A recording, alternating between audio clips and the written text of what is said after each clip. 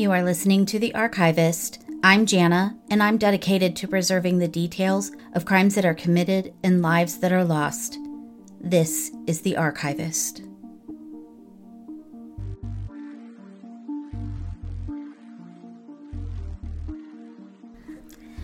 All right, welcome back to The Archivist. Today, we're going to talk about revenge killing. In 2004, a group of researchers in Switzerland did a study on revenge, and they had the participants of the study play a game of economic exchange. But each of the participants were betrayed by their partner. And I don't know what the game was, but basically they expected the partner to split a pot of money equally. But after the game, they were told that the partner had kept the loot for themselves. And researchers then gave the participants a chance to punish their partner.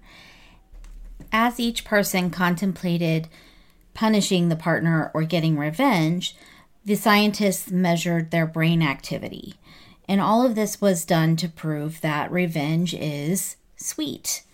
And the decision to punish the betrayer caused a rush of neural activity in the area of the brain that processes rewards.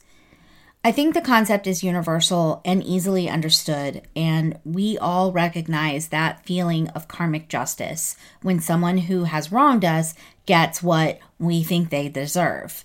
But where most of us can draw that line of fantasizing about getting revenge at someone who has hurt us or wronged us, we mostly understand that the cost of revenge is actually too high. You lose time, you lose emotion, there's emotional and physical energy, and worst of all, someone's life could be taken. And that's what this story is. So Tammy Lovell was born on September 13th, 1973. Her mom, Patricia, described her as energetic, rambunctious, and strong-willed. She said that Tammy had her own way of doing things. She had a happy childhood growing up in rural Pennsylvania with a younger sister named Luhana and a brother named Joe. When Tammy was in her teens, the family moved to Virginia. At the age of 16 in 1989, Tammy got married to her high school sweetheart, and they quickly had 3 children. She was already the mother of 1 baby, so she had 4 children in total. And Tammy loved her kids. She was a great mom. She worked very hard to make sure that they had good things and that, things were going well for them. However, marriages don't always survive, and in 2003, Tammy did get divorced from her husband. And she struggled a lot after this divorce. It was very hard to take care of 4 children financially. And sadly, in 2004, Tammy made a very tough decision to let her youngest daughter, Cassie, move to Arizona to live with her sister, Luhana. In 2005, Tammy, she'd really been struggling while she was living in Virginia. And she called her parents and her brother and sister, and they supported her and they helped her get, the money to move with her youngest son, Jacob, to live in Arizona. And for the first few months when she was there, she did live with her sister, Luhana. That's a super tough decision, I know. And as a mother, I know she probably had to be heartbroken that she was needing so much help. But the move to Arizona was a new beginning for Tammy. Shortly after moving to Arizona, Tammy met Stephen Duffy at a bar when she was out with friends. She was having like a girls' night out. Stephen had been in the Navy, but he had been discharged. They hit it off right away, and they began dating immediately. And Tammy's family really loved Stephen. They felt like he was very good for her and that he definitely wanted to take, he was like good for Tammy. He wanted to take care of her. He loved her children. They really felt like the relationship was a good one for Tammy. Stephen worked for a company called PuroClean, and I looked them up on the internet and found this description on their website, and it said, PuroClean is a leader in property emergency services. We help families and businesses overcome the devastation left behind after a flood, fire, mold, or whatever events that resulted in property damage. And their company slogan is the paramedics of property damage. So Stephen helped Tammy get hired on to this company, and they absolutely loved that they got to work together. After Tammy had started working for PuroClean, she and Stephen went to Louisiana to help with the restoration after Hurricane Katrina that occurred in August of 2005. Tammy told her family that she really enjoyed what her work represented. She loved helping families be restored after a disaster. But even though she enjoyed her job, not everything was great. Tammy did not love the environment at the PuroClean offices, especially when she had to interact with her boss, William Miller. She felt like he picked on her and he singled her out with negative comments and attention a lot. But she really loved working with Stephen, and she was willing to put up with the toxic work environment when she had to be at the offices. In late 2005, Tammy and Stephen found a house in Mesa, Arizona, and they moved there with Tammy's two kids, Cassie, who was 15, and Jacob, who was 10, and Stephen's younger brother, Shane, who was 18, also moved in with them. Every day on her way to work, Tammy would call her mom and talk to her about her day, and she seemed very happy. She told her mom that Cassie and Jacob were adjusting well and they loved being with their mom. In November of 2005, William Miller, the owner of the PuroClean franchise, owed Tammy and Stephen approximately $10,000 in back wages from the work that they had done during Hurricane Katrina. William Miller approached Stephen and told him the only way that he could pay them the back wages was if Stephen helped him burn down his house so he could collect the insurance payout. Stephen very reluctantly agreed to help Miller. He didn't want to do it, but he felt like they would never get the money that was owed to them if he didn't help. And I hate that Stephen was so manipulated by William Miller. Miller knew he was preying on someone who needed the money. So I just hate the way he manipulated him. On November 25th, Stephen and William set Miller's house on fire. In the days after this fire, Tammy had noticed that Stephen was really struggling with something and he seemed very stressed. After a few days of this, Stephen could not handle the anxiety any longer, and he told Tammy what he had done. And she was in complete shock that Stephen had taken part in this scheme. She had called her mother after finding out and asked her what she thought she should do about it. And Patricia, Tammy's mom, told her to do what she thought was the right thing to do. Tammy also contacted an attorney, and he told her that she needed to be honest and tell the police what happened. And again, I really hate that Miller put Tammy and Stephen in this situation. And it's kind of reminds me of the story from last week too. Like, I understand that you want to protect your friend and your loved one, but you do have to tell if somebody committed a crime and you know about it. It's terrible that these people had to be put in this situation. And so even though she was struggling with this decision and she didn't really want Stephen to get in trouble, Tammy did contact the Scottsdale Police Department about Stephen and William's arson. And when she spoke to the police, Tammy did tell them that she was worried about Stephen's involvement and what William Miller would do if he found out that she had reported the crime. But they assured her that everything would be fine and that they would protect her. After they had committed the arson, Miller had given Stephen some of the evidence from the fire, and Stephen was supposed to get rid of it or destroy it, but he had not. He had actually put it into a storage bin inside a storage unit that he and Tammy had. Maybe he was going to destroy it later. I don't know. But so Tammy had contacted the police, and so she had made arrangements to turn this evidence over. She dropped Stephen off at a Home Depot, and then she left, said she was going to come back, and when she left, she went and got the evidence and took it to the police. On November 30th, the police contacted Stephen Duffy about the arson, and they offered him a deal that both Tammy and Stephen would become state witnesses. And so they set up a call between Stephen and William to try and get confirmation of this plot, but Stephen couldn't get William to acknowledge the scheme at all. He couldn't get him to admit anything. So they went to Tammy, and Tammy's like, I'm boss lady, just give me the phone, I'll get it done. And she did. She was able to get William to incriminate himself. William was arrested on December 1st. He was charged with arson of an occupied structure, fraudulent schemes, and endangerment.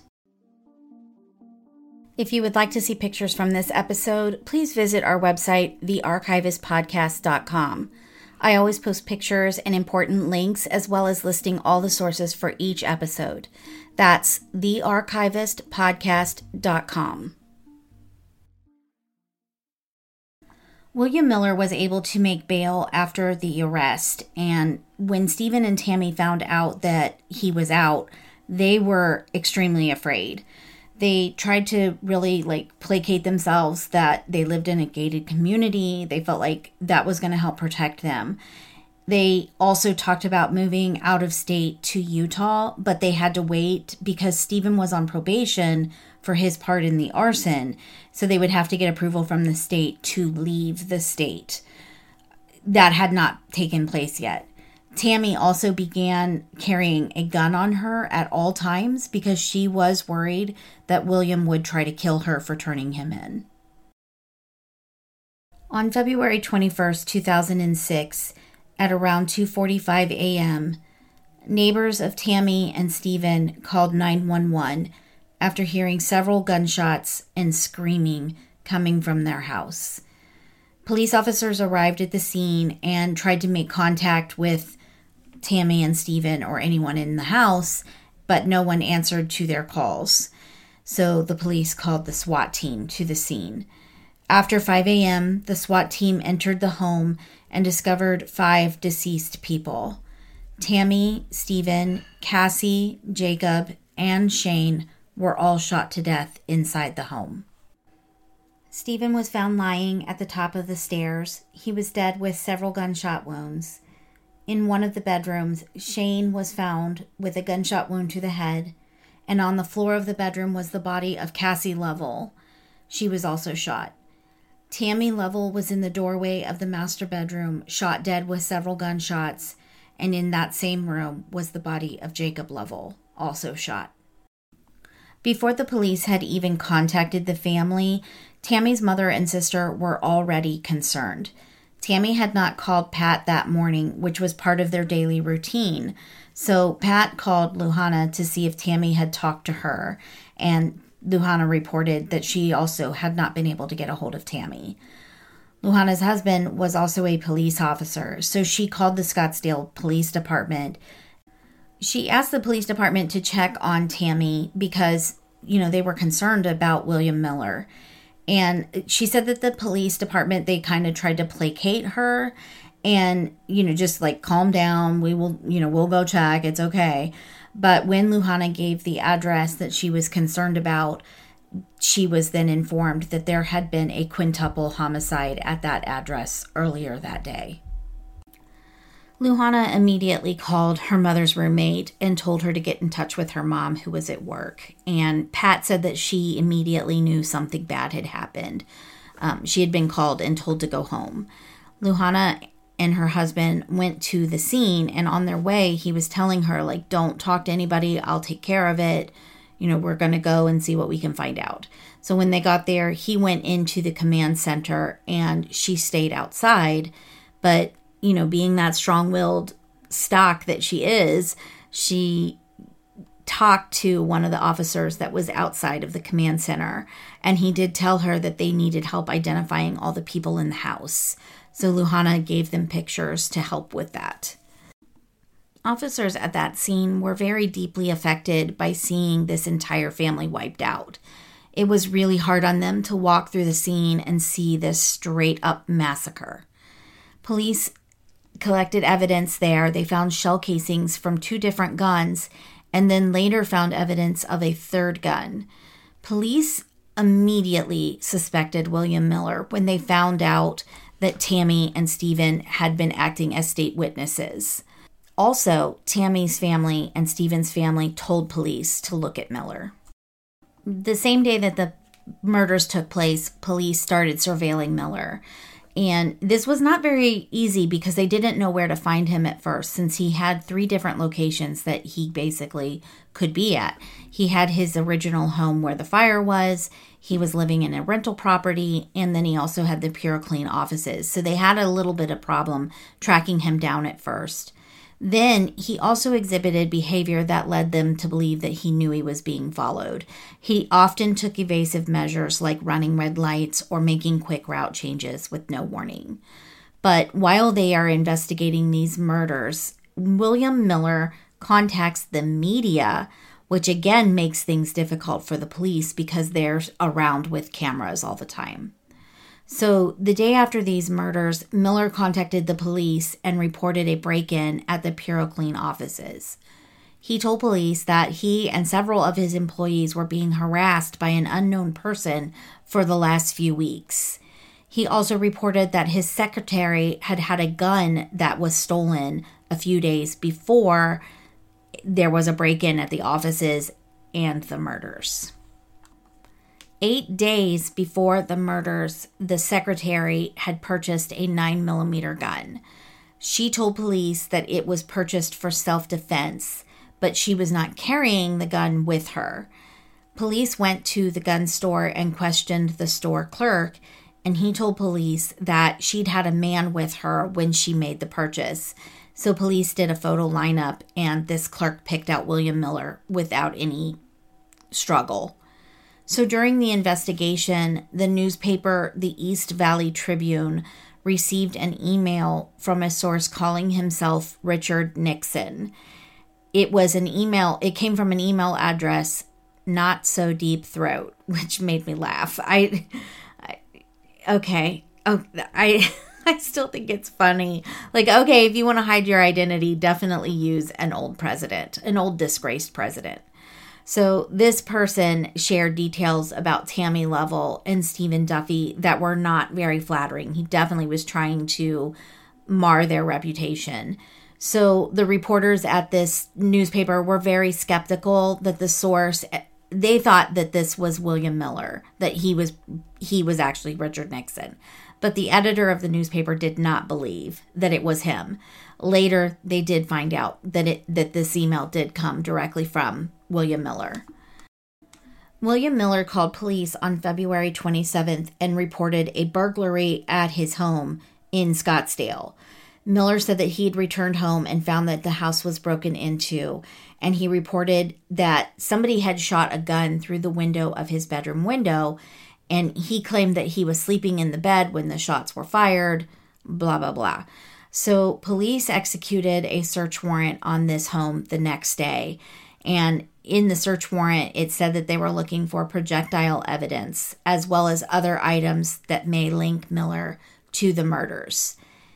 In that mattress where William claimed to be sleeping, they did find a bullet that was from a 9mm. And they were able to connect the evidence that was found at Miller's house to the projectile evidence that was found at the murder scene. What an idiot. You don't think the police are going to see through the weird timing of this, but whatever. So he was trying to make it look like all of the PureClean employees were being harassed. So police also tried to interview other employees of PureClean, and all of them were very reluctant to cooperate. They did not want to talk about it. But eventually, police did get information from several employees that prior to these murders, William Miller had asked them to help in murdering Stephen Duffy and Tammy Lovell. None of them went through with these murders, but a couple of them did actually take payments from him. Call the police. Call the police. Call the police. If somebody is asking you to murder somebody, call the police. Even if you think they're joking. Well, I don't know. Hopefully they're joking, but that's not a funny joke. But whatever. Just call the police. I don't know why you would call the police, especially if you took money from him. If he paid you money, he's obviously serious.